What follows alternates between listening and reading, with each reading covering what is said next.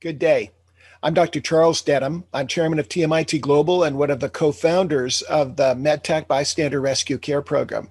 I'll be both a speaker and your moderator today. We're so very blessed you're joining us to learn how to keep your family safe.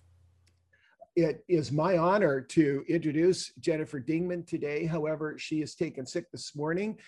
Jennifer is typically our voice of the patient and has been for this now our 12th course that we've provided to essential critical workers and the general public.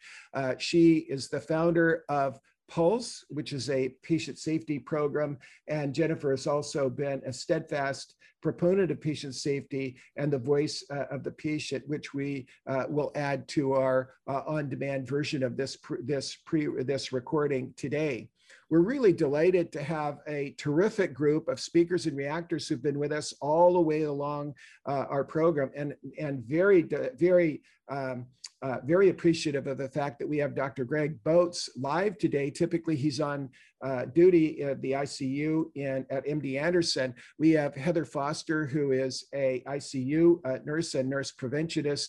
Chief Bill Adcox, who is the Chief Security Officer and Chief Security Officer and Chief of Police at the University of Texas at Houston for the Texas Medical Center and MD Anderson. Randy Steiner, who is a leader at the University of California, Irvine in emergency preparedness. We'll have David Beshk on video today, who's actually teaching, and we have Jamie Iristorza, Paul Bataya, Charlie Denham, Danny Polosiccio, Melly Rubalcava, and Perry Bechtel as part of our student outreach team, because the area of great opportunity is to train our youth and young who can really carry forth our mission.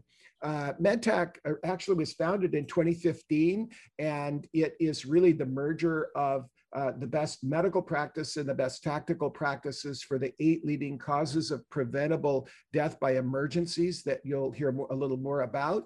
And we have had a number of articles published in the Campus Safety magazine and have produced a number of multimedia programs. Today's webinar is focused both on the new normal and what we can do in bystander rescue care, but also reinforcing some of the most important factors pertinent to family safety plans. And so the article regarding family safety will support the webinar. Our background, for those of you that are new to us, is that we have had the development of our network of over 3,100 leaders in 3,000 communities, and a pool of more than 500 subject matter experts who we've worked with over the last 35 to 37 years. The slide showing the 500 subject matter experts is a graphic representation for privacy reasons, but we have physicians, nurses, administrators, board members, governance leaders, financial experts, and a number of emergency medicine experts and EMTs, in addition to those that are caring for patients and family caring for patients in the community. In March of 2020, recognizing that a role that could be played would be to serve the families of our essential critical workers, those declared by the Department of Homeland Security to have to continue to work as essential workers. And then added to that group were educators in August of 2020. So our program has really been developed for the families of those critical essential workers. Some are clinical, many are law enforcement, many are technical, and you can see them on the slide. So we've produced a series of long videos that are our Survive and Thrive series, as well as short videos that are short modules you can watch on your phones. We're updating them and curating the content constantly. And we like to thank our now more than 100, and it probably is about 130 subject matter experts who have contributed to this series now over a year to focus on with our community of care for coronavirus and families that are experiencing infections. In addition to those that have been active contributors, we've also used video clips from our 2 prior films, which are Discovery Channel films that are available free on our website, and a third that we have in the pipeline entitled 3 Minutes and Counting Bystanders Care. And we have a number of individuals that have been leaders in government, astronauts, leaders in business who have been wonderful contributors. So today's topic is really to talk about the new normal. We're heading, hopefully, and I always coin myself as a recovering optimist, but that I'm on the wagon of reality. We hope that this might be one of our last Survive and Thrive programs focused on coronavirus. But once we reach the new normal, we are advocates of maintaining what we call the 4 Ps, which is prevention, preparedness, protection, and performance improvement. And prevention means primary prevention is that something bad won't happen because of what we've done. And secondary prevention means that we want to reduce the harm that might occur if an event occurs. Preparedness is being in a state of readiness and practicing that. Dr. Boats has really shared much about what we could do there as a great expert in that area and simulation. Protection is what we can do when the bad event occurs to reduce harm. And then performance improvement is what can we learn from others and what can we learn from those cases. So I'd like to just ask Chief Adcox, who is a real pioneer in threat safety science and someone who we've been working very closely with and helped co-found MedTech, to share with us the idea of left of boom. Bill, would you help explain to us the concept of left of boom? And I'll back to the 4 Ps to have you kind of describe what that is. Yes, thank you, Dr. Denham, and welcome everyone to the program. The left of boom was coined by the United States military during the Middle Eastern conflicts and wars. What was happening, they were losing a lot of American soldiers, their lives were being taken, or they were badly injured in IED or improvised explosive devices that were blowing up their vehicles, particularly their Humvees. So they went to Congress and obtained funding to harden basically the protection piece, secondary prevention, so that they could harden these vehicles so they wouldn't suffer the losses that they were suffering. But they found out that they needed to get left of boom, the explosion, the damage. And that means, how do you get to primary prevention? And that was working in the communities, in the different, in that case, the different tribes and in the different villages and communities, and building relationships, getting the information channels, the intelligence, helping them with water purification systems, whatever they could do. But they needed the funding to do that. So they called, how do we get left of boom? So they wouldn't even have to worry about, in many cases, the explosion and the potential damage and death. So that's really where left of boom came from, was how do we do a better job in preventing, primary prevention of bad events. Thank you, Bill. And we'll be coming back to you again as we proceed forward. So for those of you that haven't been attending our programs, this is our 12th Survive and Thrive Guide course that we have created over the last more than 1 year. And our focus on doing so, we started with coming home safe and addressing contamination and potential risk way back when this all started. Keeping our kids safe was doing risk assessments for our families and making sure to know what to do, which is still applied today now as we're looking at outbreaks and the variants that we'll talk about. Creating your own family safety plan, using templates for such plans, and providing care at home. And Heather Foster, our nurse preventionist, was working closely with Dr. Boats, helped us figure out how to create a care room at home if we have to care for someone at home to protect the rest of the family. We addressed emergency rescue skills with our leading emergency medicine doctors from Mayo Clinic, Dr. Casey Clements and Dr. Chris Fox from UCI. What to do when your family's in the ICU. Dr. Boats was instrumental in helping us understand that. And then the vaccines, variants, and the road to victory. Also, addressing the long haulers and those that are developing this long haul condition, which we're seeing more and more of. And then our last session was the 10 best practices for reopening. But today is really, we're heading towards the future. And as we look at now integrating the 4 Ps, and if you were to say, well, where are how would your courses fit across the 4 Ps, that we've graphically represented that in this image to be able to show where they would all fit.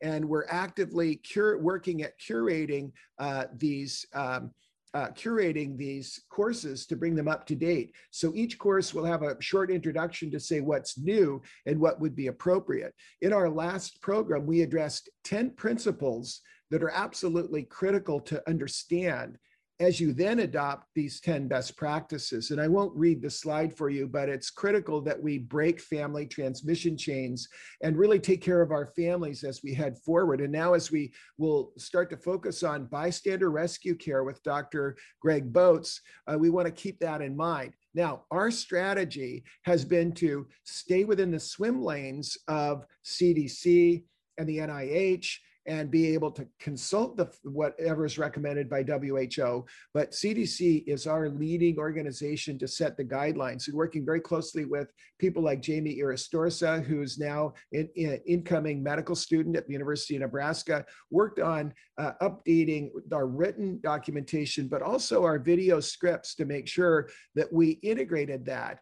And when we look at family safety plans and we look at the science is continually evolving, and the CDC provides us the what, but what we say is that we are addressing and converting what they say and what they share with us as the what into the how. So our goal is to turn the science into safety, and that is to take the what they're telling us and then to apply that science to how you would keep your family safe, whether you're a medical student with roommates, or a college student, or you're a high school student and you're trying to influence your family. So what's new about how we must look at now these courses before we'll talk about bystander rescue care is that this Delta variant, which we're watching in the news, and the variants that may come behind it, we must pay attention to, because the Delta variant is likely the most dangerous that's come down the pipe. If we look at the graphics, graphically represent what's called the R0 number, or the transmissibility probability of transmission, you can see that each of these variants that have happened since the original virus have increasingly become more transmissible. And unfortunately, not only have they become more transmissible, they're likely to be more lethal, and they're likely to be more likely to infect our young. So the Alpha variant was the UK variant. It was about 50% more transmissible than the original one. 50% transmissibility doesn't mean it's 50% more contagious, or there are 50% more people that get infected.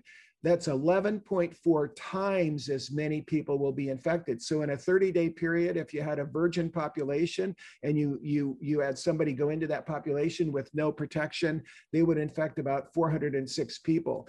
Now with the UK variant at 50% increase, that's about 4,900 people, 11.4 times as much. The South African variant is also more transmissible. The good news is that they appear to be sensitive to the vaccines, which is great. But it's important that you have the second dose of the 2-dose mRNA vaccines. The Brazilian variant is also very contagious, but this Delta and the Delta Plus variants are probably 50% more transmissible, which again, that's 11.4 times as much number of people that might be infected in a 30-day period. Now, there are many factors that would mitigate against that: the people that have vaccines, the people that are maintaining social distance, the population kinetics of how close people are bumping into each other, the population density, and many, many other things. But we need to really take these variants seriously. So as we look forward to moving forward, we're not out of the woods yet. And we still have many states that have less than 35%, as of yesterday, less than 35% of our population vaccinated. So the probability is there will be outbreaks across our country, but they will be more localized, dependent upon who's been vaccinated, population kinetics, and many factors we don't even understand. I like what Dr. Osterholm says from the University of Minnesota. We must be humble. We really don't understand why there was a big outbreak in Michigan, and in the next state, Indiana, there wasn't. We just don't know why. So there's a lot that we don't know, but those that are forecasting potential impact, there could be some worst case scenarios that are risky. So let's talk about what we're doing now going forward. Enough about the past. We have a group of wonderful students that are leading a program called Take the Shot, Save a Life. It's to focus on vaccine hesitancy. A number of them are on today. This is just a subset of the entire group. They hail from universities including Harvard, Yale, Princeton, USC, University of California, Santa Barbara, UCSD. You'll hear from Melanie Rubalcava shortly. Stanford alums, University of Cincinnati. We have Danny Policicio from NYU. And we have a number of young adults who are either college students, fresh alums, or very active in the young adult population under age of 30. And they've just done a terrific job working on this program. And the program is actually to reach out to high school, college, and young adults by having what we call the vaccination conversation. This slide actually shows not all of the universities and colleges that are represented, and the issue is regarding the vaccination conversation. So what we're going to do is show the short videotape of the vaccination conversation. This is what someone would share with someone else. It addresses the very recent cardiac myocarditis, the risk from vaccines, as were addressed last week. And this is the fresh version of this video. And after that, we'll have our students and young adults, in addition to Randy Steiner, comment on them. So I'll show you that video now.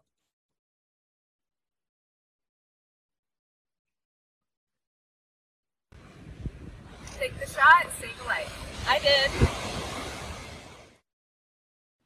The Take the Shot, Save a Life program has been designed for our youth and young adults to lead and serve in their communities. Thank you for having the vaccination conversation with a member of our national student and young adult team. Each member is earning community service credit for their work and leadership. We really appreciate you spending a few minutes with them. They're willing to help lead us on the bridge to recovery from the COVID crisis. Our goal is to help those who may be vaccine hesitant and help them move forward. Those who want answers to their questions, hope to overcome their worries, and those who want to learn how easy it is to book the shot. The real power lies in the trust of families and friends who want to save their own lives and care about saving the lives of others. The expansion of vaccine eligibility to include those from 12 to 15 years provides a great new opportunity for our youth, students, and young adults to serve. This program provides what we need to help accelerate vaccination of young friends and families to win the race to community immunity. Our seniors have historically been the most vulnerable to COVID. However, the majority of the elderly have already been vaccinated. Most people are very surprised to hear that there is a spring surge of hospitalizations in teenagers, with nearly 1/3 requiring intensive care and 5% having to be on ventilators. This is why we need a rapid response. Our rapid response team of college students, alumni, and faculty from leading universities and medical centers have developed this initiative that combines on an existing platform of family-targeted COVID safety solutions. This video is intended to introduce the vaccination conversation and help answer the key questions of why vaccinate, why you, and why now. Our team of coaches have produced a number of short video clips and drill down answers for the most common questions that dispel the myths. Our student leaders will offer to play them and address key issues that are important to you. They'll even offer to help you book a vaccination if you wish. The program grew out of our coronavirus care community of practice, launched when the COVID crisis hit New York and Italy in March of 2020. Our group of now more than 100 subject matter experts and community leaders have contributed to monthly live broadcasts and Survive and Thrive Guide courses for families. Their work was complemented by expert opinion clips from our 2 prior Discovery Channel documentaries. More than a year later, now in the second quarter of 2021, we're in a life and death race between vaccines and the variants.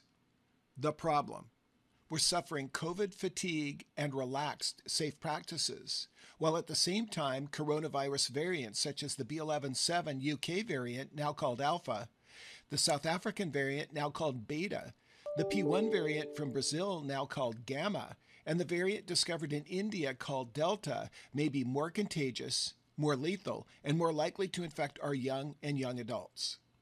Many young people don't know they can have long-term consequences to COVID. They can have brain fog, impact on their athletic abilities, and long-term organ damage, even from mild COVID infections. Nation states and conspiracy voices are sowing fear and myths of disinformation that have hit the echo chamber of the internet. Compounding the problem is vaccine hesitancy, such as in the BIPOC groups, Black, Native American, and people of color populations, and also in our young adults who feel less vulnerable, yet they can be super spreaders. The majority of those who have not yet been vaccinated are those who are likely to wait and see, those who are undecided, and those who need easy access to vaccine appointments. They are not those who have definitely decided against vaccines. The vaccine hesitant are a great opportunity for community service impact by our young leaders. Our solution?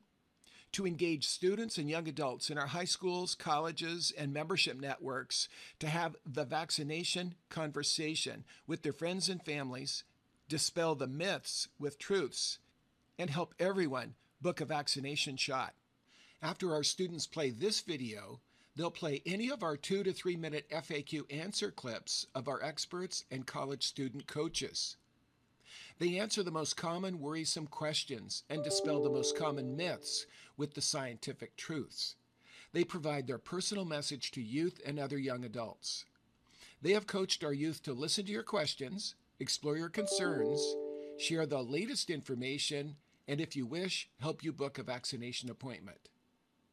The ultimate outcomes of our community service can be described in terms of the head, heart, hands, and voice. Head. What do we want you to know? We want you to know about the benefits of the vaccines and the risks of the viral variants. These life-saving benefits so greatly outweigh the short-term side effects of the vaccines. Heart. What do we want you to feel? The hope to overcome fear and hesitancy and the joy of the freedom vaccines give us. Hands. What do we want you to do? Vaccinate. And voice. What do we want you to say to your friends and family? Your message to help them get vaccinated and to expand our community immunity. What about all the myths? Our college students, alumni, and faculty experts have created very short video clips of their stories and evidence-based messages to those who are vaccine eligible. They answer the most common and worrisome questions and dispel the most common myths with the scientific truths.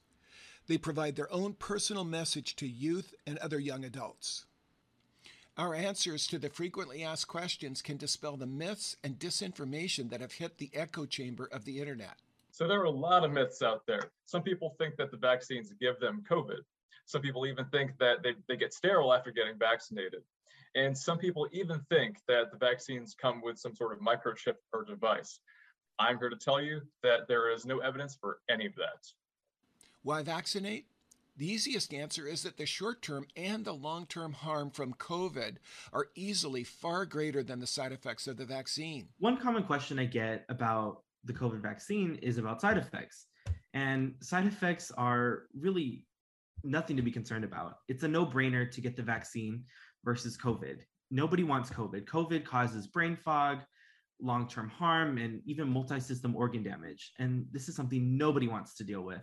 The side effects of a headache, a fever, only last a few days, and they're nothing compared to the long-term effects of COVID. You should not be concerned about the side effects, and this should not cause a delay in you getting the vaccine.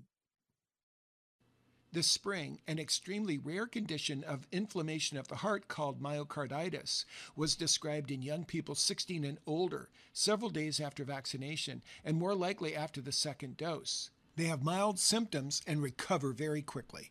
The CDC and the major healthcare organizations of physicians and experts in pediatrics and cardiology evaluated the data and continue to vigorously recommend our youth and young people be vaccinated due to the far greater risk of damage to their hearts from COVID infections. It's really important that young people understand that cardiac myositis or inflammation of the heart is very rare, and the damage that can be caused by it is much less severe than what can happen from COVID. I recommend that all young people get the vaccine. It's very safe. The new variants can be more contagious, more lethal, and more prone to infect children. The approved vaccines will protect you. They are very safe. You can save your life and the lives of those you love. The science is solid. Our FAQ answer videos will address your concerns. I'm incredibly excited to know that the vaccines work on all races, the Black community, the Native American community, and all people of color. Regardless of age, young and old, they are incredibly effective. I've had mine, and except for some mild side effects, I'm incredibly thankful that I am protected against COVID-19. Take a shot, save a life. Not only are you saving your own life, but the vaccination prevents you from spreading the virus to others. Young people are the biggest group of asymptomatic spreaders. You can spread the virus without even knowing it. Take a shot, and you will save lives. And remember, if you're vaccinated, you can shed your mask both indoors and outdoors. Why you? Our seniors are the most vulnerable. However, they're the group that is most vaccinated. The fastest growing group of hospital admissions and harm are in the young. The young, who are most likely to spread the disease without knowing it. Every age group has enormous benefits from community immunity. Our answers to the top questions, including harm to the young, COVID long-haul disorders, and infertility, are very compelling. You don't want to get long-haul COVID. There is dangers of brain fog. I'm an actress, and that's my future, and that's what I want to do. So I need to make sure that I'm being safe, looking ahead for my future. And I'm also asthmatic, and that's my pre-existing condition. So I want to make sure that I'm being COVID safe for myself, for my family, and for others. We launched MedTech at Stanford for varsity student athletes, and now ask them how important long-haul impact would be on athletes. Extremely important. I mean, I think as an athlete, your cardiovascular health is critical to being able to train no matter what position or sport you play. Being able to put your body through endurance testing and off-season training is critical to setting yourself up for success during the season. Why now? In order to get back to life at a new normal, it's critical that we reach immunity in your community and herd immunity across the nation. The longer you wait, the greater the risk to you and your family, and the more likely it is that we'll have tougher viral variants to beat. The virus and the vaccines are in a life and death race, a race we can win. So I would say we are currently in a really important point in the pandemic. And if you look at the data, we can tell to your own health as well as to the public health, there's no reason to wait. So I would encourage all of you to have the conversations, to look at the data, to share the information that you know, and encourage everybody to get this vaccine as soon as possible. There's really no reason to wait. I just got my second dose yesterday and I'm feeling really good this morning. I've had 0 side effects. I've already been on a run this morning. I encourage anyone who's worried about side effects with the vaccine to just go ahead and do it. Even if you do have some sort of side effect, they're going to be very minor and short term. And at the end of the day, it's a lot better than getting COVID. So I encourage everyone to go out there, get vaccinated. I hope you guys all get vaccinated to save the lives of your family. Please let us know if you know other individuals, high school or college student leaders, team coaches, scout leaders, or faith-based organizations who may be interested in joining our program. Take the shot, save a life. I did. We are so grateful to our youth, college students, and young adults for helping lead us to a better future of community immunity. We really can win this race. The care of our communities is absolutely critical. Thank you for all you're doing to protect those at risk and those who are most vulnerable. As we say to all of our MedTech bystander rescue care teams, we have to fight the good fight, finish the race, and keep the faith. Everyone is a patient, and everyone can be a caregiver. So we are very, very pleased to have had such a great group to work with on this program, and we're really blessed to have a number of them here with us today. What I'd like to do is just be able to address this program.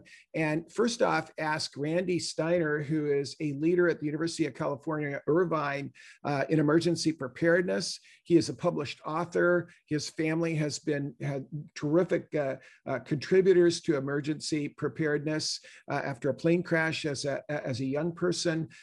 He has been a scout leader in the Orange County community and helped lead a search and rescue program undertaken here with young scouts. And so, Randy, can you just react to the video? Paul Bhatia is one of our contributors from UCI who you've seen, and the experience you've had at UCI working with college students. Yeah, first of all, an outstanding video. That's just a great resource and exactly the message that we've been working to get out to the community, particularly to the young people. You know, the bell curve, graph really says it all, that we have that sort of middle section of vaccine hesitancy that is still, we can tap into, and we can still convince those people to go and get the vaccinations. You know, working with Paul and the Anteater EMS group has just been such an outstanding experience at UCI. They have really just contributed so well as part of getting the word out to their peers and to their fellow students about not just the vaccine, but participating in the recovery. You know, they were instrumental in constructing the mobile field hospital at the UCI Medical Center. Now they're going to be taking it down by the grace of God. They were also our primary emergency medical technicians at our vaccine site. We did stand up a vaccine site at UCI where we distributed approximately 65,000 doses of the vaccine. We're very proud of the work that we've done there, but there's still a lot of work to get out there. Resources like this video and like especially the ability of our young people to reach out to each other and to really dispel these myths and to convince each other that it's the importance of the vaccine and the risks of the vaccine far outweigh the risks of COVID. And I think that message is getting through with programs like this and what we're doing here, Chuck. So it's really just encouraging to see, but we've done just incredible things at UCI that we're very proud of in terms of our response, and now bringing our students back and our student staff and faculty, slowly. We're not doing it quickly. We're doing a very, managed approach to bringing staff back and, research and reopening the university. We're taking all safety precautions to do that, but things are looking good. And it looks like, with the help of programs like this, we're gonna come out of this on the other side. Well, thank you so much, Randy, and thank you for all you're doing to lead the way in emergency preparedness and working with us and our MedTech program and focusing on the increasing our ability to respond quickly to help serve the students and faculty there and here in the community in Orange County. I'd like to introduce Danny Policiccio. Danny is an NYU film student. He's been a producer with us with MedTech and been with us right through teaching kids from 8 years to 80 years of age. And helped us document our storytelling. I think most noteworthy about Danny is his commitment to learn and to put this knowledge to work. And as such, is actually one of our leaders that has saved a life. And so, Danny, we would just want to congratulate you for saving the life of someone in New York City. You use the bystander care principles. What message do you have for our audience regarding as we get back to the new normal? I mean, first off, I'd just like to say thank you for everything over the years, and especially with everything that MedTech has done through the COVID pandemic. I think the best thing to say is just always stay vigilant and keep precautions up, even though we're going back to a new normal. And yes, I am using dual monitors for anyone who just brought that up. I think the use of masks and everything, and the video really does help spread the message that we're trying to convey and to move forwards. Well, thank you, Danny. I know you pride yourself at being a storyteller, but you're pretty good on camera, as as is Jamie Iristorza. Jamie, we'd like to have you comment now. You also were in the film, and you've done a fabulous job working with us in helping write the scripts for the videos, our articles, and continuing medical education. And Jamie is an incoming freshman medical student at the University of Nebraska and a wonderful contributor to the program. Jamie, your perspective. Well, first, I'd like to just echo Danny's sentiment about thank you, that this has been a tremendous resources I know for so many throughout the entire pandemic. Yeah, I'm very excited that we're hopefully on the cusp of a new normal, but I would like to re-echo that there's lots of things that we can do. Continue to vaccinate, continue to advocate for vaccines that will continue to cement our victory over the pandemic and help us not to slide backward. Hopefully, we won't see another surge due to the Delta variant or anything like that. So be vigilant, but and stay ready. I suppose that's my final message.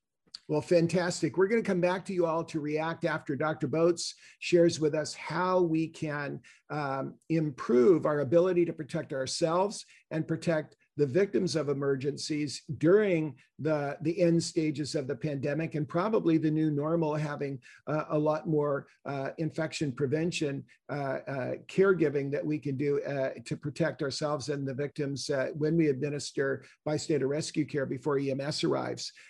Perry, your additional comments. Perry is a pre-med student at the University of Florida. He is an ocean rescue expert, has been a lifeguard, and he's been a master MedTech instructor with us since the very beginning, and as are many of the folks that work with us, ocean avid watermen and surfers. So Perry, your thoughts? I think that one of the biggest things we can keep doing is just spreading the science. It's been really cool to see a lot of people who were originally pretty vaccine hesitant. A lot of the pressure was coming from either family members, whether parents, grandparents, aunts, uncles, that just weren't informed and didn't know the science. And it's really been cool to see that once they kind of understand the truth behind it, and that a lot of these are just myths and kind of debunking the myths and things like that, that they realize that there's no hesitation, and many have gotten the vaccine. So I've definitely seen a shift in the past probably month or two of people that are vaccine hesitant learning the science and eventually going and getting the vaccine. So I think that just keeps spreading the science. And I just want to thank you, Dr. Denham, for everything that you've done. Well, fantastic. You all have been terrific. And now I'd like to move to Melanie Rubalcava. Melanie is one of our contributors and volunteered during one of our joint meetings. We've been doing a lot of production work, so we haven't had as many group discussion meetings because we needed to produce the videos and get everything tied down. Melanie volunteered to translate the vaccination conversation into Spanish, and she's about 95% done so that we can really target the Hispanic and Latinx communities. And she is actually serving today in healthcare and could not be here live, so I recorded her. So Melanie Rubalcava, she is a pre-med student and an EMT. So as a science student, as a pre-med student, as a student who grew up in the Latinx community, I thought it was really important to translate our vaccine conversation video because we do need to make sure that the Latinx community is included, that they feel educated, and that they trust the science and the vaccines. That way we can head into the new normal of life and we can all be safe and sound. And so we are actually moving towards developing the program for the BIPOC communities as well. And we'll have a version for that group as we move forward. So we've got some of our students are doing that.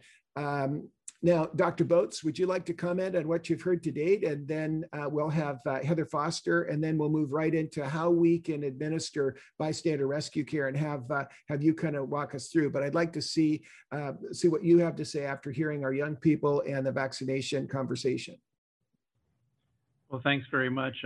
I'm glad to be here with all of you today. And I have to say, I am really, really impressed with our youth and young adult group. They have really stepped up and worked on getting the message about the importance of vaccination as a safety strategy in our communities.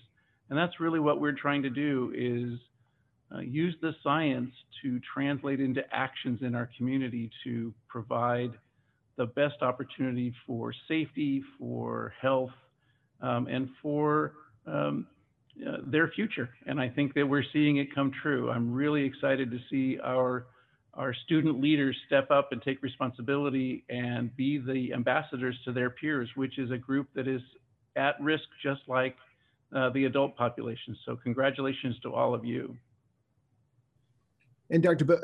Boats, many thanks for your help. Dr. Boats is a professor of anesthesiology and critical care at MD Anderson, also an adjunct clinical professor at Stanford University Medical School. And we're so grateful to have the great expertise that you have provided for us. So let's shift gears for a moment and move to our core work that began in 2015, focused on 8 leading causes of death from emergencies. And these are preventable. These are causes of death where we as bystanders without medical training could actually have an enormous impact. And if you go to www.medtechglobal.org, you will see and be able to watch videos regarding that. If you said, well, Dr. Denham, tell me, or Chuck, please tell me, what is your cause? And our cause is to defeat failure to rescue. That's our goal. Our goal is, what can we do as bystanders who are not medically trained or tactically trained? What can we do as families and in the community before EMS arrives where we could prevent a death? And these are 8 conditions. We've had the wonderful opportunity of working with Michael Dorn, one of our leaders in the world on active shooter events. And my conversation with him when we were working on an active shooter event program for Texas Medical Center led us to identify these areas. And it was Michael that really helped us tremendously focus on out-of-hospital cardiac arrest, choking and drowning, opioid overdose, and poisoning, anaphylaxis. That's the allergic reaction to drugs, insect bites, or medicines. Major trauma with a major focus on bleeding, severe bleeding after active shooter events, but also other major traumatic events. Infection care, and we started there and we expanded from focusing on wound care to coronavirus, and then transportation accidents and bullying. So what is our solution? Our solution is to focus on bystander rescue care. That is the care that we can deliver that can have that impact. And I'm going to show just a short video tape of an introduction of our MedTech program if we have time. However, those are the topical areas that we cover. What we've done is we talk about this, and we'll go into more detail regarding the populations at risk and the enormous impact that we can have through these areas of bystander rescue care. The first one is out-of-hospital cardiac arrest. And now we're going to ask Dr. Boats to help us understand what new layers of knowledge and skill must we have to be able to protect ourselves and the victims of these conditions in a COVID world. So COVID may be the pandemic of this year, and there may be one next year, and there may be the one the year after that. We're going to ask Dr. Boats to help us understand what will we do differently at the new normal, so that we will not avoid delivering Good Samaritan care, but we can do it more safely. And so you see in the graphic there, this is one from the American Heart Association that I'm sure that he'll expand on. I'm going to share a videotape from University of Texas Health Science Center that really talks about how would we give CPR in a COVID world. It's an excellent video, and you can go back and watch it. Every day, 60 people suffer an out-of-hospital cardiac arrest in Texas. Research done at UT Health shows us that there are large and unacceptable disparities in bystander CPR and survival from cardiac arrest, particularly among our minority and disadvantaged communities. With your help, we're going to change that. About 75% of all cardiac arrests happen in the home, which means the most likely person you'll be called upon to help is a loved one. When you do bystander CPR, you can triple the chances of that person surviving. You can assume someone is in cardiac arrest if they collapse suddenly, and then they are breathing abnormally and they are unconscious.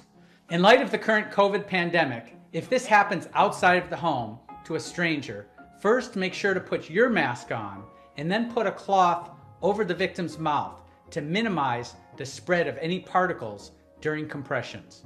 All you need to do now is two things. Step one, I want you to take out your phone. You're gonna dial 911. You're gonna put your phone on speaker mode and you're gonna lay it down on the floor next to you. This way your hands are free to do whatever you need to do while the dispatcher is there to also give you further instructions. 911, what's your emergency? Second, you want to make sure that the person is on a hard surface, not a bed. You want to put one hand over the other, use the palm of your hand, and aim for the center of the chest. Lock your elbows and push hard and fast. The key to compressions is don't stop. You want to press about 100 to 120 times per minute. You don't need to do mouth to mouth or take off their shirt. The idea is your hands are their heart. And if you stop, even briefly, there's no blood flow. Remember, you cannot mess this up and you will not hurt the person. The only mistake is not starting CPR. Be sure to keep going until professional help arrives. In children, the only difference is that we encourage you to do rescue breaths. We want you to do them at a rate of 30 compressions for 2 rescue breaths and continue in that cycle over and over again.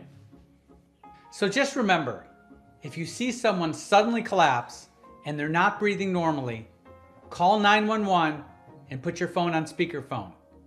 Next, put one hand over the other, lock your elbows, aim for the center of the chest, and push hard and fast, and don't stop until professional help arrives.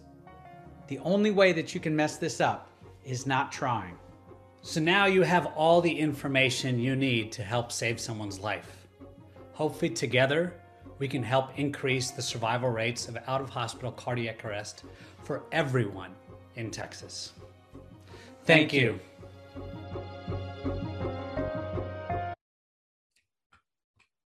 So, Dr. Boats, would you please share with us your thoughts regarding what we can do regarding CPR and out-of-hospital cardiac arrest? We thought the video was really great and it reinforced a number of critical issues.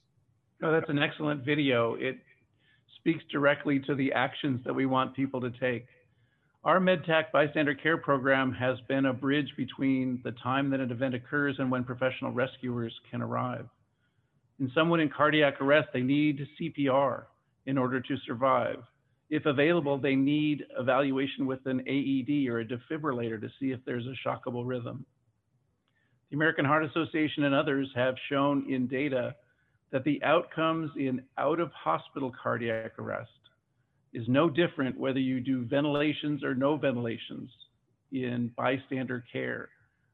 In the face of the COVID pandemic, we have adjusted our approach to not do ventilations, to wear your mask and to cover the victim's face with a covering to reduce any aerosolization of their air while you're doing CPR, but nonetheless do good CPR until professional rescuers arrive.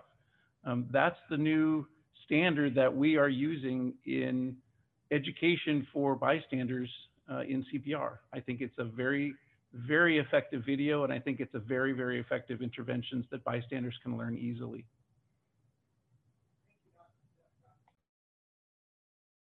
Thank you, Dr. Boats. Now let's move to the next topic of importance, and that is choking and drowning. So, Dr. Boats, we know that choking We know that Dr. Heimlich finally in his 93rd year, just before he passed away, he got to save someone's life using the Heimlich maneuver developed in the 1970s. The estimates are 100,000 to 200,000 people whose lives have been saved by the Heimlich maneuver. And then when we think about drowning and we think about the fact that our drowning victims they're a little different than having, if I had a sudden cardiac arrest, you're in the next room here in our conference room. If I had a sudden cardiac arrest, it's likely that I have narrowed arteries, I have adequate oxygenation in my blood. But when we have children or we have drowning victims, they don't have the oxygen in their blood. What would you like to tell us about both choking and drowning and how to protect ourselves and protect the victim if we come across someone that has that emergency? Well, I think that the approach is really the same. Bystanders can save lives by reducing an obstruction in an airway with someone who's choking, or by helping to remove a drowning victim from the water safely and doing the important interventions that help them to reestablish breathing and circulation so that they have the best chance at good survival. Great. So Dr. Boats, as we move to opioid overdose and poisoning, we know that the isolation has had an enormous impact on the opioid problem. It hasn't gotten better, it's gotten worse. What do we need to know about the use of Narcan and what we might need to know about opioid overdose now in the light of COVID? Is there anything different we would do? And do you want to reinforce what we need to know about when a victim wakes up? Well, I think one thing is certain: the opioid epidemic did not go away when the COVID pandemic happened. In fact, it got worse. The number of overdoses in our communities are even more so than before COVID. The number of people dying from opiate overdoses is staggering. But the training that we can provide for bystanders in using Narcan, the reversal agent for opiates, remains the same.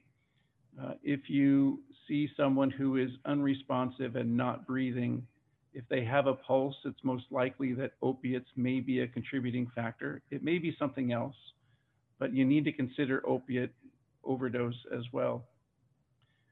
Doing what you can to open their airway safely and see if they will breathe is the first intervention, as well as calling 911 for additional help. If you have Narcan available, using it to either squirt in their nose or use an auto injector like an EpiPen that will inject it into one of the large muscles in their thigh is life-saving. The fact that the opiate stops someone's breathing prevents them from getting oxygen into their bloodstream and circulating it to their tissues. And in a short amount of time, that can have very serious consequences with brain injury or even death. The only thing that I would say in the new normal that we do differently is perhaps to realize that when we give Narcan, the person may wake up, they may cough, they may be a bit agitated. So we want to maintain distance and protect ourselves from those aerosols. Wear a mask yourself. But the act of putting someone in the rescue position if they're breathing, or giving them Narcan and putting them in the rescue position once they resume breathing, is the life-saving intervention that any bystander can do. Fantastic. So, Dr. Boats, now the next topic is anaphylaxis. And this is having the allergic reaction, the intense allergic reaction to medications, to foods, to insect bites. Enormous number of these occur, and more than 40% of them occur in people that did not know that they had an allergy. And we see 1 in 10 schools in America per year when we were attending school, not during Zoom, but when we were attending schools, 1 in 10 schools have an anaphylactic event sometime during the typical school year. What do we need to know about this? Is there anything new that we would do regarding this issue in the new normal?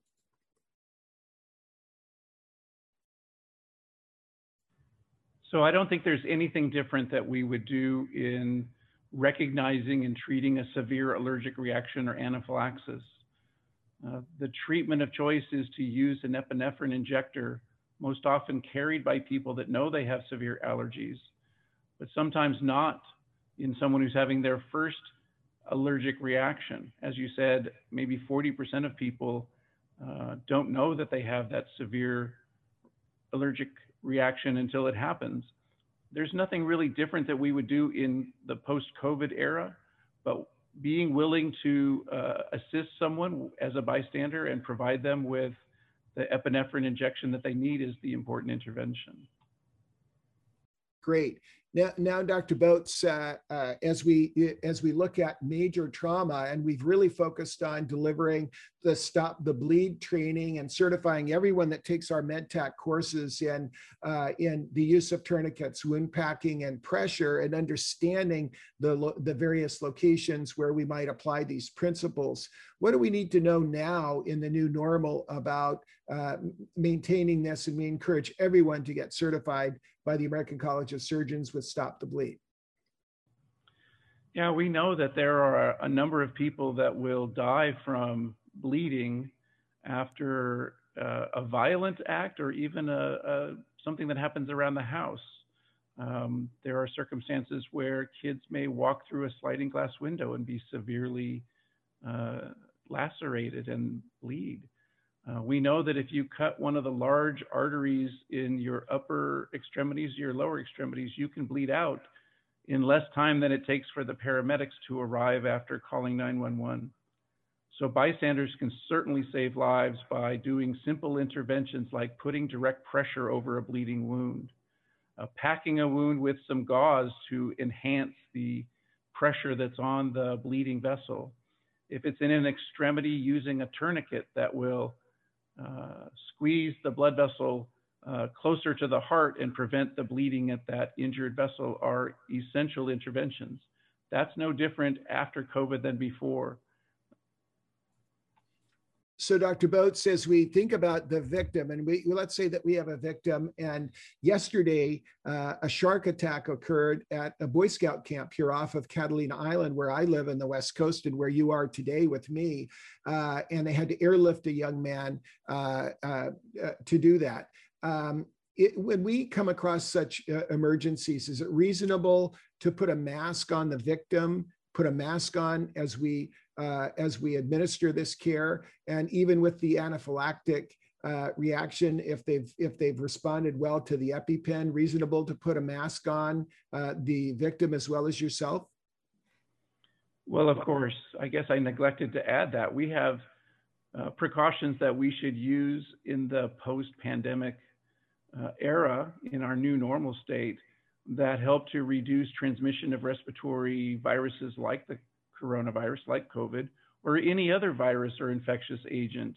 So wearing a mask and using good hygiene is essential to the conduct of bystander care. The risk of transmission may be low, but it's not zero. And so those safe practices are easy to do and may help prevent transmission.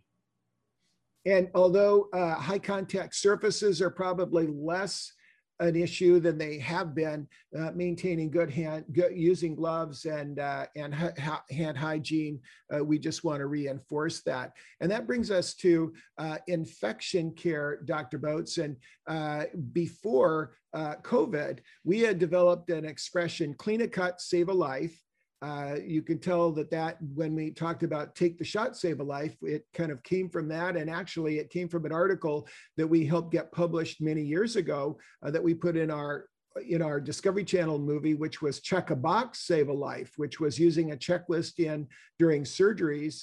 That was an article that we helped medical students write and get published to use the WHO checklist. And so checklists are really important.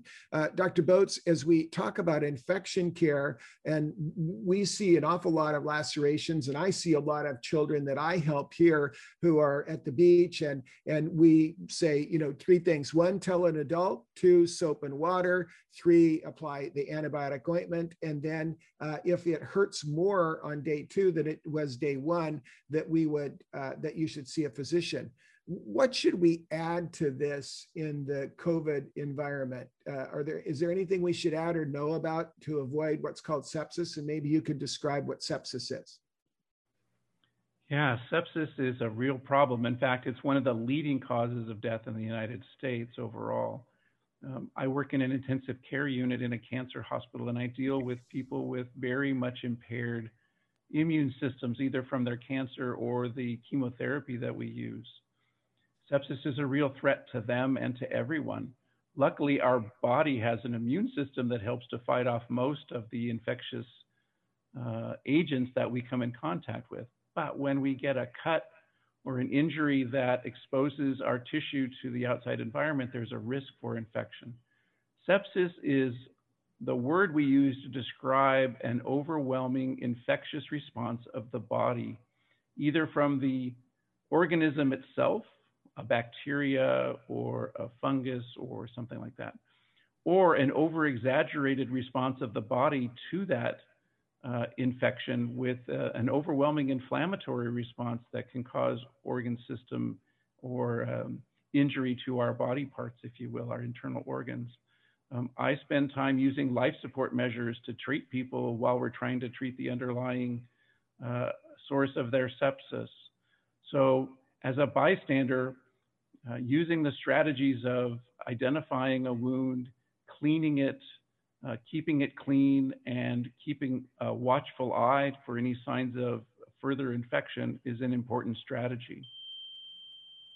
I think in the COVID era, we need to do the same things that we've just talked about, doing that interaction in a safe way. If there's a medical emergency, then perhaps putting a mask on you and on the victim is a good strategy, because you will be close to them. You will be within the social distancing recommendations that have been in place for some time. So wearing a mask is probably a very good strategy. Great. And now, Dr. Boats, something that was really sad for us to learn when we put MedTech together was how many drive-over accidents occur in the driveway of the home and on the parking lots of schools. If you back out motor vehicle accidents and just look at drive-over accidents, both at schools, in the driveway or the parking lot, and the home, there are over 100 that occur a week, and 50 of them, about 50 of them occur front over, 50 of them back over, and 60% of those are by someone the child knows or a family member. We have 4 deaths a week, actually. So anything that we would add regarding trauma victims that might be children when we come across somebody at an accident. So you could broaden the scope of your answer to not just drive over, but when we come across somebody with a motor vehicle accident that's had trauma and may have been run over or in an accident. Any tips that you'd like to give us? Well, I think the first thing to recognize is that with the COVID pandemic, we have been sheltered in home. The schools have probably been closed. We haven't been in our normal routine. As we have opened, people are now driving more, kids are going back to school, but we're kind of out of practice. I think that maybe you recognize what I do. People don't drive as well as they did before the pandemic. They perhaps don't follow the traffic laws as readily as they did before. And there's a particular threat around schools because the routine that the school sets in place for how to conduct yourself when dropping off or picking up kids has not been practiced for some time.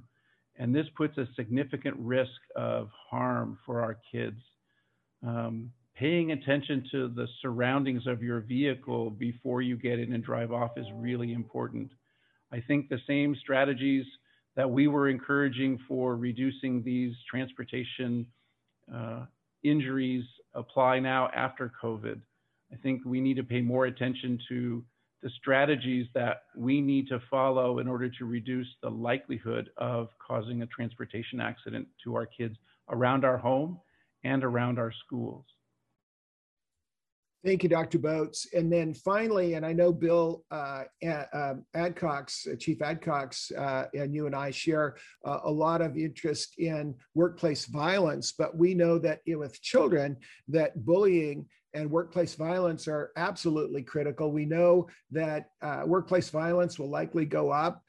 We've had an enormous jump in active shooter events, and we haven't even opened the majority of our schools. And so we know that the violence can lead to that, and anything we can do to mitigate that are critical. Any comments there? They don't have to be limited to COVID. Well, I think that we've been cooped up at home with a very significant alteration in our normal routine for more than a year now. And we know that that has taken a toll on many people. Many people have lost their jobs, they've lost their livelihood, they've lost loved ones to COVID. The stress levels in our communities are very high. And we know that the potential for bullying and workplace violence, even active shooter events, are directly related to the stressors that cause people to commit violent acts. And so having attention to those stressors and having strategies to reduce the likelihood of significant bullying or workplace violence, as Chief Adcock says, getting left of boom before the event occurs and trying to intervene in those mental health issues that are driving some of these events is worth our attention and our effort. But also having a strategy as bystanders to recognize and react to those events in a safe way. If there's a potential violent act occurring in your vicinity, get away, go as far as you can. The run, hide, fight strategy is very important. So as we move back into the new normal, we have to recognize that the stressors of the pandemic remain for some time, and there are more events that are occurring in our communities as people get back out into the public areas, and we need to be cognizant of that and act appropriately. We need to have the behaviors of safety to keep ourselves and others safe. Fantastic, Dr. Boats. Great review of the areas that we're focused on with MedTech. What I'd like to do now is shift gears before we come back to you and our panel and just talk about families and what families can do to integrate what they're doing as they go forward. Mr. David Besch is an award-winning teacher and educator at a school here in Southern California. He was named Top Teacher of the Year in Orange County by Parenting Magazine. On the right were our first group of MedTech students when we experimented with teaching CPR, stop the bleed, and these other techniques to see if we could teach these young people the skills in 2015. And we proved it. You can see that the tourniquet is on the young man in the center of the picture. And what we had developed over the years was the concept of the chief family officer, the CFO. It kind of plays on the idea of the CFO and being the chief family officer, someone who is in charge of, and if you go back to some of our Survive and Thrive courses, you'll see us address the role of the chief family officer and how they might put a plan together for response, for actually readiness, then response if someone gets an infection, rescue, recovery, and resilience. And working with Mr. Besch and Charlie Denham, my son, they developed actually a checklist called the Holiday Huddle Checklist. And Dr. Boats, you were the one that really inspired this with the idea of the Care Huddle, getting together and putting together a checklist for responsibilities that people could take at a meeting or event. And they took your idea and developed a checklist that young people, kids that were in lower school, middle school, upper school could use with their family to get ready for a social event. This was deployed when we had the really peak infections in Thanksgiving. And as we were heading to Christmas, New Year's, and Easter, that we knew that family transmission chains were enormous. And so they worked together and created a video, deployed that video. One of our leading, Bill George, actually one of our former CEOs of Medtronic, was visiting socially just as a friend. And this is Charlie Denham actually going through the checklist and how what a safe event might be undertaken. And so Mr. Besch could not be with us today, but he's a terrific champion of the work we're doing, putting in rescue stations at beaches and with teams. He's today actually with a group of children at a marine rescue center, and he's carrying one of our care packs that has an automatic defibrillator and stop the bleed kits in case something were to happen. And we asked Mr. Besch to comment, and then we'll come back to our panel. David, it's really exciting to think about how far MedTech has come since 2015. You saved the first life, and now that we are approaching the new normal, we're going to have to be very careful about infection. And what's your message regarding Good Samaritan care and still tackling saving a life? Absolutely. Well, thank you, Dr. Denham. It's a pleasure to be here. What I have to say is that bystander care is still critically important. We still have that Good Samaritan responsibility to take care of our fellow citizens. It just means that we need to improve our scene safety a little bit, take some extra precautions, especially with masking and hand hygiene. But it's still critically important for those first few minutes, if we see something, to take action and to put our skills to use. Great, David. And now as we kind of approach that new normal, I think you're our resident expert at training CFOs, Chief Family Officers. You spend your life with younger children and then helping educate their families to bring them up. And you're a spectacular teacher. And I think part of it is the relationship and the training that you give our parents. Can you address this issue of the Chief Family Officer and now what we need to do in the new normal? Absolutely. So chief family officers in the family play a vital role in keeping everyone up to date with current information and making sure that everybody in the family knows their role and has a voice. As an educator, one of the things that I mention most often to parents is honesty and communication, and making sure that everybody understands some of the new tweaks that we want to implement with the new normal, with masking and hand hygiene. But it's also very important that we are honest with our family members, especially the youngest members of our family. We don't want to hide things. We want to make sure that they're informed and that we're being honest and that we're hearing their voices, giving everyone in the family not just a voice, but giving them an opportunity to take on action and to take leadership. The more that we can do that, the more honest we can be with everybody, the more upfront that we can be, the better that family units will work, the more comfortable everyone will feel. And in the end, the more effective we will be if we ever have to put our skills to use in any bystander care. Fantastic. You and Charlie Denham, my son, worked on the Family Lifeguard project that went out to more than 25,000 families across the country to help in an emergency response to family gatherings when we didn't have vaccinations. What's your thought now at the new normal? What would the Family Lifeguard do now at the new normal? Oh, great question. So the Family Lifeguard, I think, has proven itself to be an effective tool regarding COVID, and especially now with the new normal. I think what we can be doing with that is, again, number one, empower everyone in the family, even our youngest. I've got a 5-year-old son that we empowered recently with some family gatherings, making sure that everybody understands where the hand washing stations are, making sure that when we're indoors, people are still wearing masks in certain areas.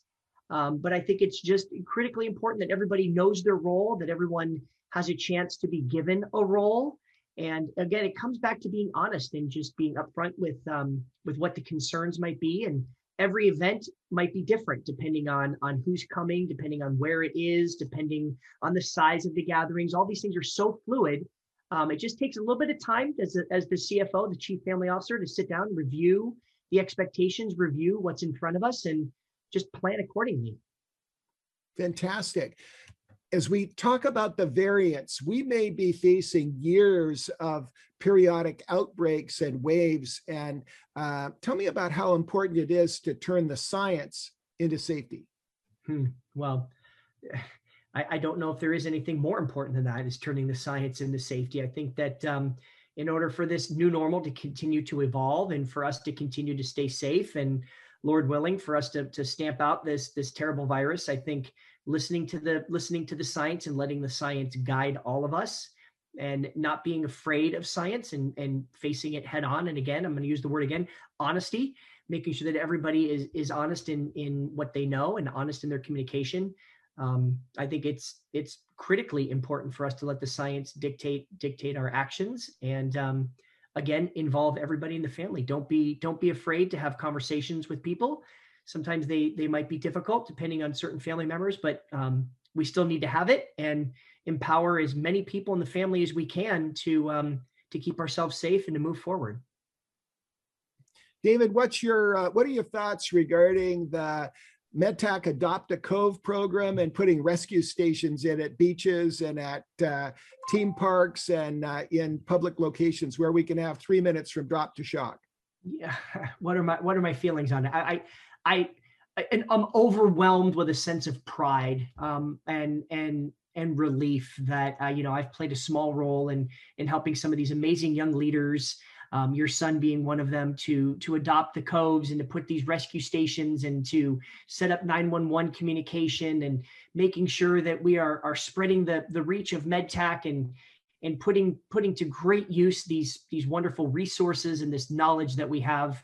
That it's a matter of time. I've been at the beach all week with some school camps with some young children, and I'm carrying backpacks with AEDs and tourniquets and all the things that we're trying to put into coves. And the more places that we can put these life-saving tools, and the more people that we can get utilizing them, the better, because it's just making our community safer, which in my opinion is one of the greatest, most noble things that we can do. So I'm overwhelmed with pride. I'm welling up right now just thinking about the beautiful lives that eventually, inevitably, are going to be saved, people that are going to be helped as a result of them. So I'm happy, I'm thankful, and I'm just thank the Lord for the opportunity for them to be there.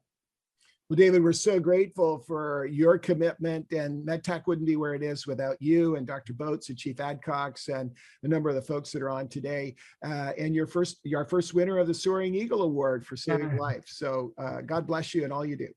You too, Dr. Nem. Thank you for your leadership and all that you do. It's been a pleasure and a blessing working with you. So what we'd like to do now is go to our panel and ask them to kind of react and have summary thoughts of where we are. Bill, you started us off. Bill, would you start our conversation now as we talk about wrapping up and what we can take from what we've heard from Dr. Boats, a fabulous presentation, and the comments from the entire group, and the wonderful video that all of our young people contributed to. Bill, your thoughts?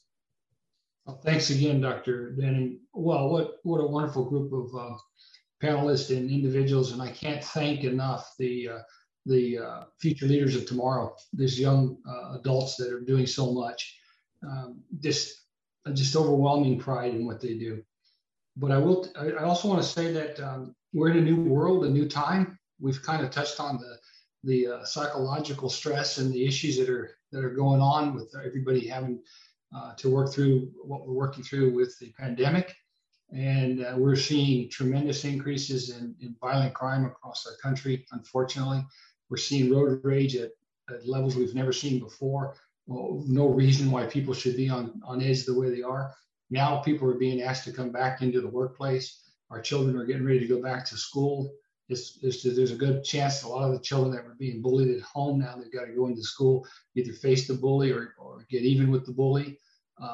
There's just so much out there when it comes to the psychological safety that we need to put into place. So with that said, the 8 measures that were talked about today under the MedTac program are more critical today than they've ever been. And to the free information, readily accessible through the websites and through the work that's being done on MedTac, it is invaluable, and we should get the message out and get everybody engaged, because these are proven methods to prevent death in preventable areas, and how to bring some help and how to save people's lives, period.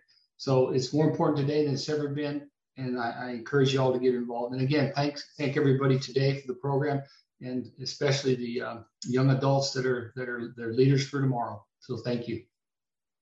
Well, thank you, Bill, and thank you for being a real pioneer in safety science for us. Danny Polisicchio, you're a master storyteller and you have a career in the future there. I think you've got a future on camera as well. What would you like to say, and what would you like to share as a message to families and college students, young adults, those that are in this high risk group right now? We know that there's a real surge in teenagers, but we know that the greatest number of admissions to hospitals are the people that are under 50 with some significant risk to the new virus from India, the Delta virus. I just want to reiterate what I said earlier, that even though we're approaching back to a form of normalcy, to stay vigilant and to keeping safe, especially with the new Delta variant that's coming in, and just the importance of vaccinations, not only for yourself, but for everyone around you, and the importance of wearing masks still and just staying safe. Thank you, Danny, and thank you for being our producer. And again, thank you for saving the life in New York City. You stepped up. Was it kind of scary?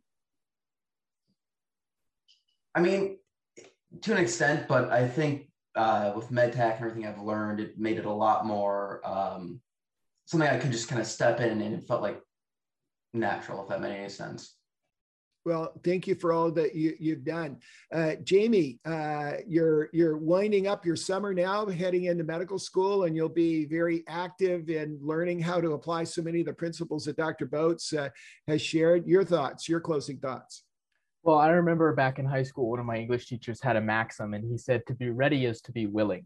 And so as you talk about all of the different ways that we have to be ready to face all of these crises, be they infection prevention or CPR or anything, it just really encourages me, that there is an opportunity in an organization that teaches people not only to be ready, but also to be willing to go out and tackle these life-saving issues. And so I'd like, again, to express my thanks, and also as a sort of call to arms to our audience to go forward and be willing to save lives. And really, that's what it ultimately boils down to. And that's our greatest and most important mission. Jamie, your background in science and having in-depth scientific focus, and your future, I believe, probably be specializing in something that really turns the science into lives being saved and that kind of thing. Has your experience through COVID and kind of studying what's gone on given you a bigger challenge than you thought before you started applying to medical school? It certainly did. I mean, in a lot of different ways, it's been challenging. But I think, as somebody who's very interested in medicine and potentially even medical education, it's really revealed to me how important it is to be truthful and to be honest and to be able to tell the truth, not just to yourself and understand the truth, but also to the general population. Because the more everybody understands about how to be safe and how to go about your life safely, the more rich, more meaningful, and more lives that we can save. So it's challenging in a whole host of ways, but it's also very exciting too. Well, I think Dr. Boats and I probably would want to be in your shoes that first day and kind of relive some of the positive experiences medical school. Not all of them were positive, but most of them were, and we're so excited about your future and what a great doctor that you'll be. Dr. Boats, your summary. Thank you so much, Dr. Boats, for inspiring us. You can tell that the holiday lifeguard really came from the inspiration of your care huddle idea. And we just want to thank you for a great presentation. But what thoughts do you have for families of essential workers and the caregivers that care for them? Well, this has been a fantastic program, and thank you for including me. I think the focus I would like to leave people with is that our program, MedTech, is providing knowledge and skills and empowering people to act in very serious situations where lives are at risk. And by using that education and training in the gap between the event occurrence and the arrival of professional first responders is crucial to survival. And people can use these skills easily to save a life. COVID sort of interrupted our MedTech journey because we focused very closely on the infectious disease mission in MedTech and try to expand the knowledge and skills of families to take care of themselves and their community in this horrible pandemic that we've experienced. But we're going to continue to move forward with bystander care in engaging people in understanding the preventable causes of death in young people and the skills that they can use to save a life in the interval until professional care can arrive. That's our goal, that's our focus, and we're going to continue doing that. And I'm excited to see this program as a summary of many of the things that we did during COVID and a reinvigoration of our goal to move back into bystander care and provide the training and education that will help people save lives. It's been very rewarding. Well, thank you, Dr. Boats. And behind you is a lot of the gear that we're putting to work with universities and with the coves and with a number of the teams. And so thank you for your inspiration. Mr. Besch said he wanted to just make sure that we remembered that we can't keep adding things. The pack is getting heavier as we start to add things. And so we're learning a lot. But thank you so much, Dr. Boats. And what we'll do now, for those of you that are seeing this streaming on Facebook and other social media, if you want to go to be able to follow what we're doing, our website is www.medtechglobal.org. And we'd love to have you join us. We're now streaming this from multiple locations, and we want to thank all of you for helping us today. It's just been a terrific experience.